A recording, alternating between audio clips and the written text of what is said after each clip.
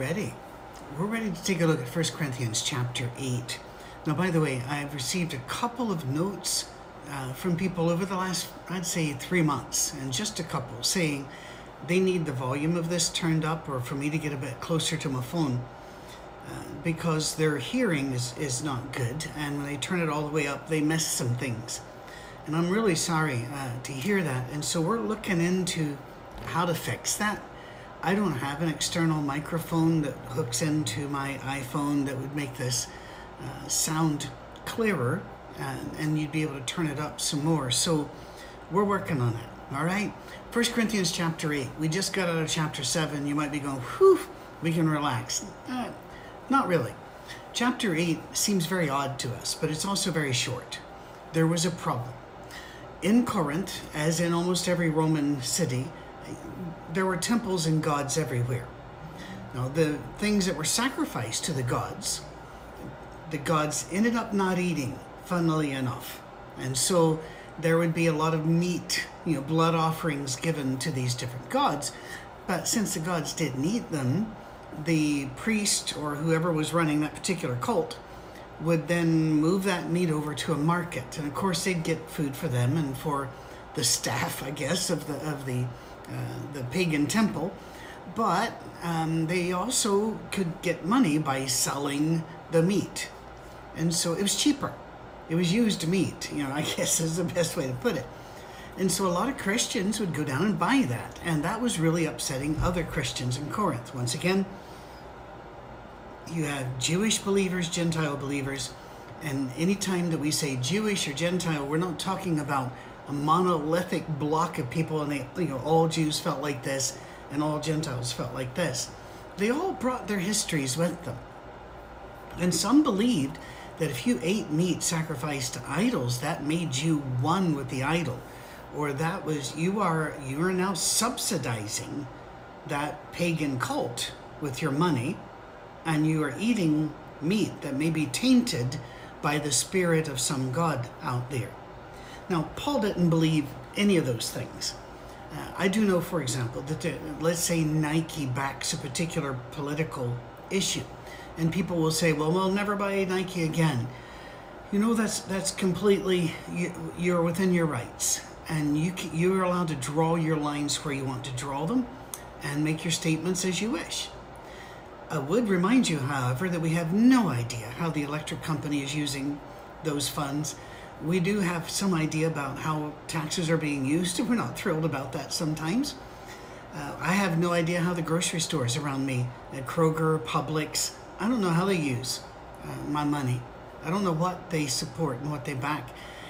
I am pretty sure that Amazon couldn't survive without me, but I don't know everything that they're doing either. You get the point. Sometimes you just have to go buy the bread and buy the meat. But it was bothering some people.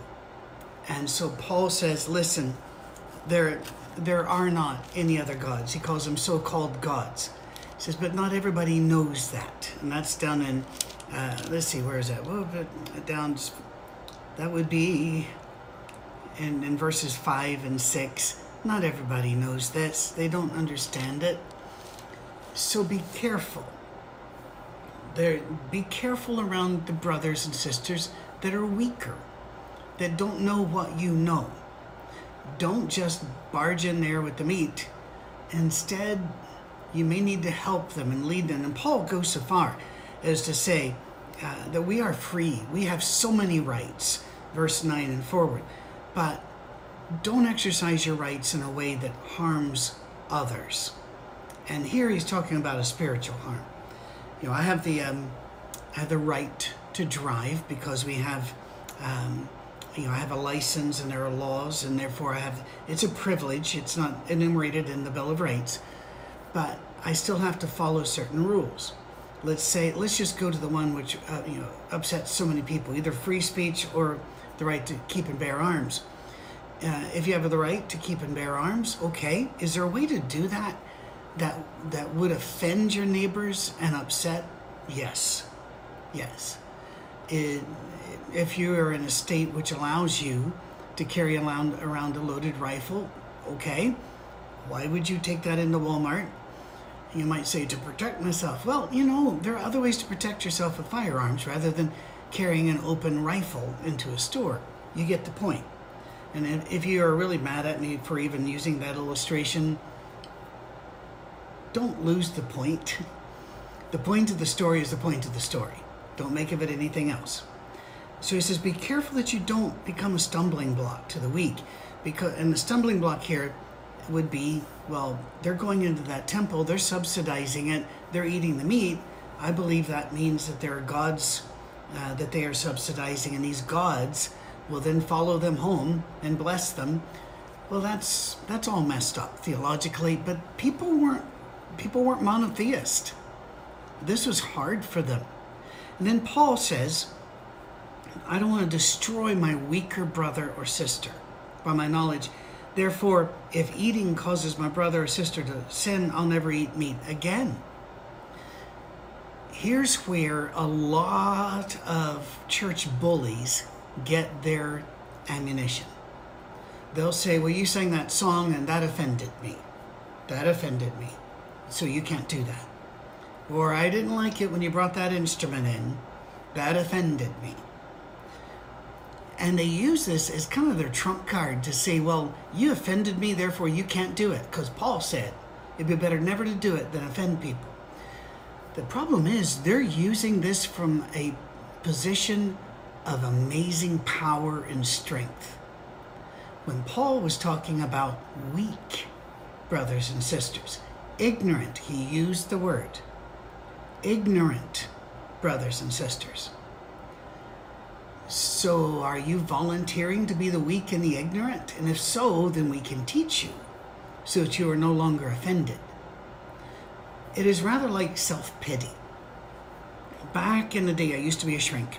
For 8 years, 9 years almost, we ran a counseling practice before we were able to finally ease out of that part of our life and go on to do other things. Long story there about getting in, and we really had to because people needed us. And then they didn't need us as much anymore.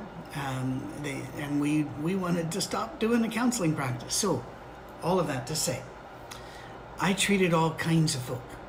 But the one type of person I would not treat were those that had designed their life around self-pity.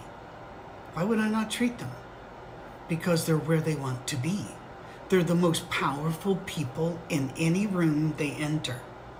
If they're invited to a party, because we have to invite them, they'll sit on the couch where everybody else is talking, having fun, until finally somebody has to stop having fun and sit beside them and allow their power to adjust the temperature of the room. And so nothing I was going to say was going to give them more power or satisfaction than what they already had. Don't feed these powers. And the one who's always in church going, well, I'm offended. Stop that. No. That's not what Paul is talking about. And you are being a bully, a spiritual bully, and you need to stop. I've had many people in my preaching years come up to me and say, I was made very uncomfortable by something which happened in worship today. And my response is always, who told you that it was our goal to make you comfortable? There are crosses around this place. That should be a clue that being a Christian is not about being comfortable. It's about being led and fed and giving yourself to Jesus. And some of that's going to be fun. Some of it's not going to be. Chapter 9, Paul starts it with, Am I not free? Am I not an apostle?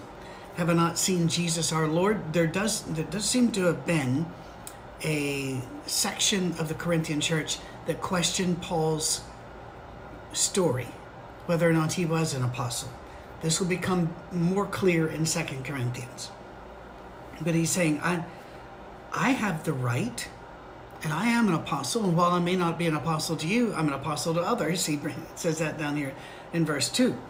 And he even goes further. He says, don't I have a right to eat and drink?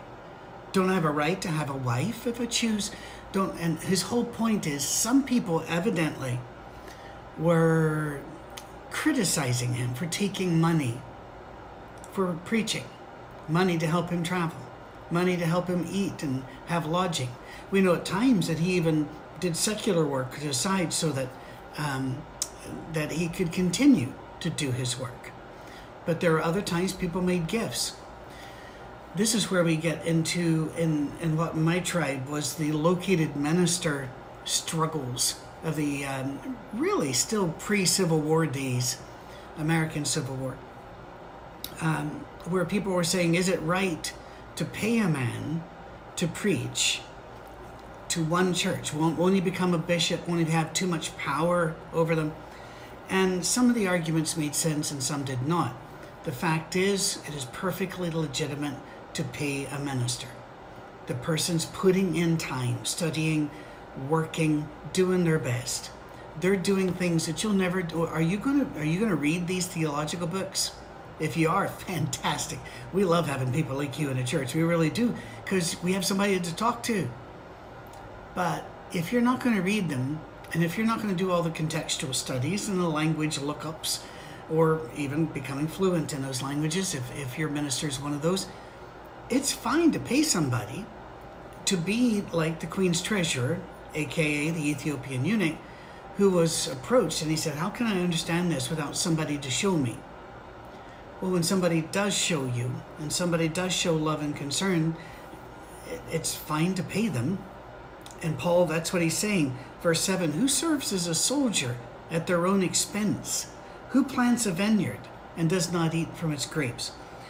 And he quotes the old law that you are not to muzzle the ox that treads out the corn. Now, that's going to be a really weird thing for a lot of you to hear, so let me explain. The Old Testament has codes of ethics, not only for how we treat each other and how we follow our God, but also for how we treat animals. The sacrifice of animals was done quickly. There was not to be any suffering involved there. They had it down to a skill. It was an art form to them. But animals were not mistreated, beaten, chained up. We've all seen the Humane Society photos of people brutalizing animals or using dogs and pitting them against each other.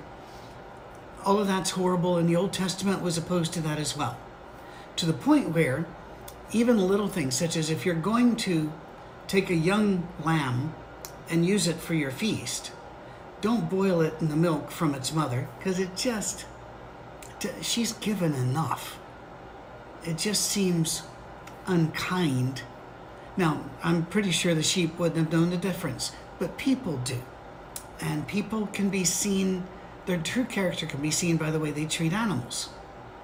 So, even as the ox is pulling either the sledge through the field, banging on the wheat, shaking off the chaff, or if it's pulling on a big stick and the millstone is grinding out the wheat, every culture muzzled the ox, but not the Jews. God's law was, no, he's working. Let that ox eat of the produce of what it's working. So Paul brings that up as well. He talks about in verse 13 of chapter 9 that those in the temple, and he's speaking there of the Jewish temple, are supported by the gifts being brought by those who visit the temple. And then Paul goes a little further. He has all of these rights, and other people paying him, they're perfectly legitimate. But then he goes, starting in verse 15, but I haven't used these rights, and I'm not writing you to get you to give me money. Now, has he used these rights elsewhere? Yes. Got to get the context.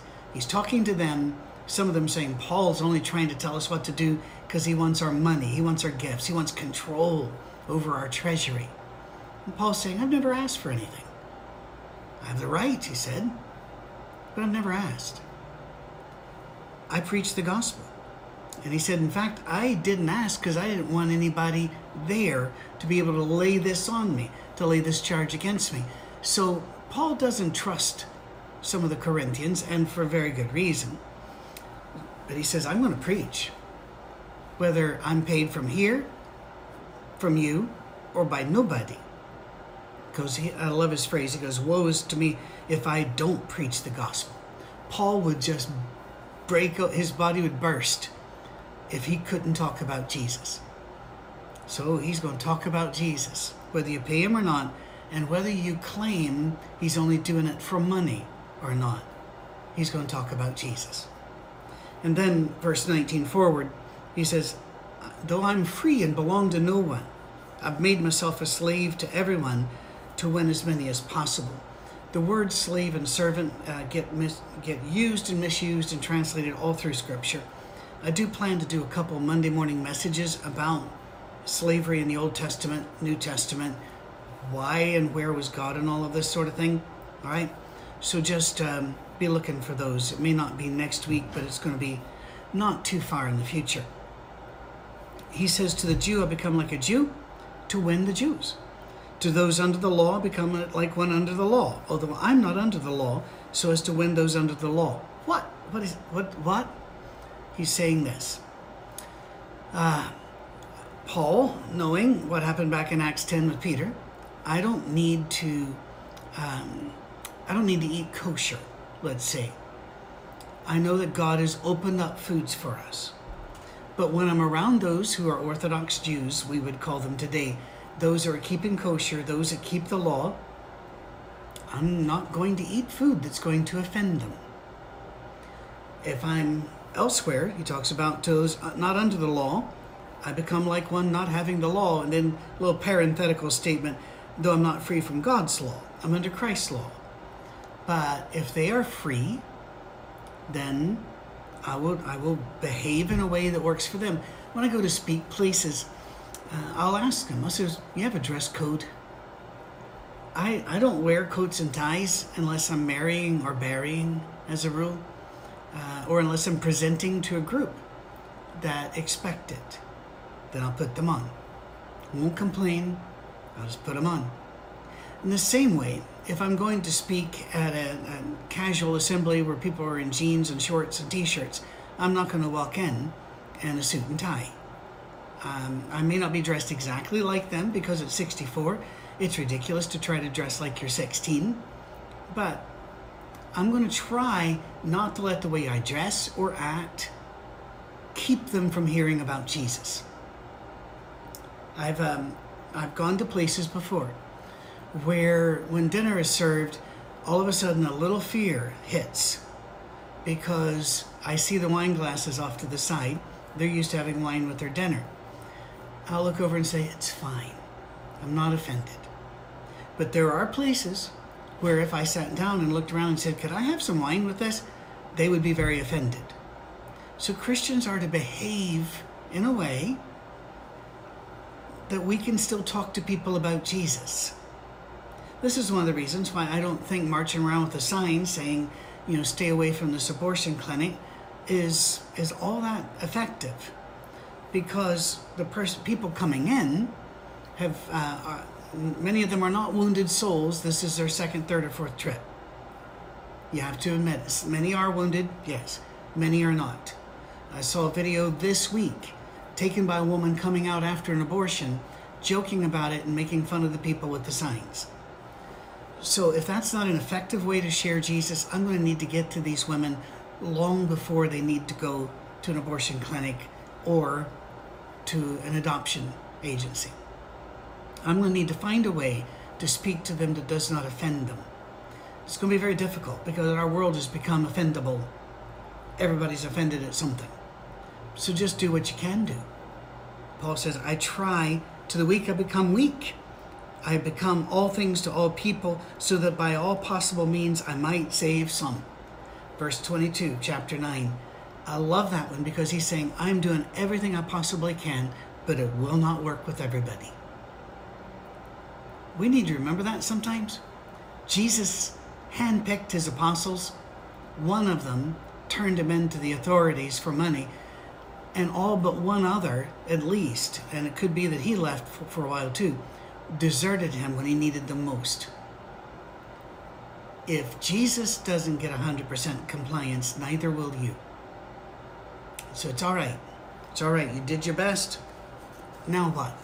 So Paul says, since I have these rights and these freedoms, and I'm able to do this or able to do that, he says, I remind myself of this. Not everybody's going to win a prize. That's in verse 24. Well before the everybody gets a participation trophy mindset. He said, I got to go into strict training. I have to work on my body, work on my mind. Paul seemed to be a sports enthusiast because he used sporting metaphors a lot. And really here, he clumps several of them. I don't run like somebody running aimlessly. I don't fight like a boxer beating the air. No, I strike a blow to my body. Sometimes, some versions, I beat my body daily and make it my slave. Other versions, and keep it under subjection, so that after I preach to others, I myself will not be disqualified for the prize. What's going on here? He's saying, listen, Corinthians, I'm an apostle. I'm doing my best. But even I have to work on my body every single day.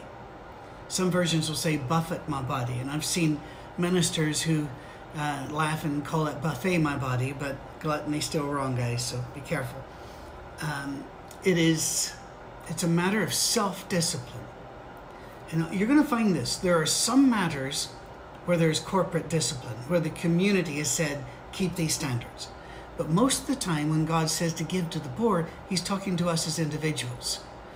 And here Paul's saying, I have all of these rights, but I have an individual responsibility as an individual to exercise, not his body, but his spirit. He's using those others as metaphors. I need to exercise my mind. I need to learn more. I need to be a better person, because it's easy to preach to others while you yourself are failing. Sometimes they won't know it. Sometimes they will. But Paul says, listen, I'm right there with you. And then even warns, and we're slipping a little bit into chapter 10 here. He says, everybody who came out of Egypt ate the same food, provided by God, drank the same water, provided by God, crossed the desert with the same leader, but not all of them made it to the promised land. Therefore, just as Jesus with that parable of the sower and the seeds, not every seed is going to be available to grow up and be harvested. Make sure you're one of those that will be. And that requires a daily checking, gut check, spiritual check. Where are you? What's going on?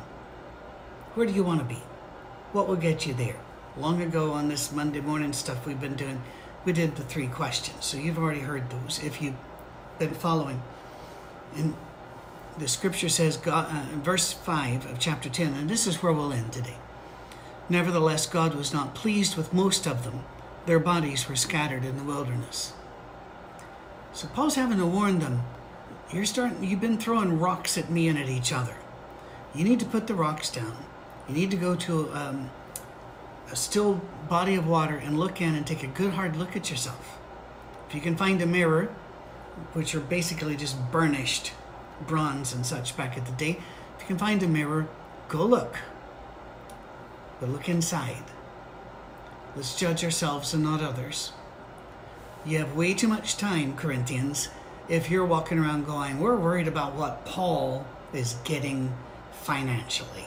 We think he may be profiting from preaching. And I've heard many churches say, we want to pay our preacher enough to do the job, but we need to keep him humble. And they were serious.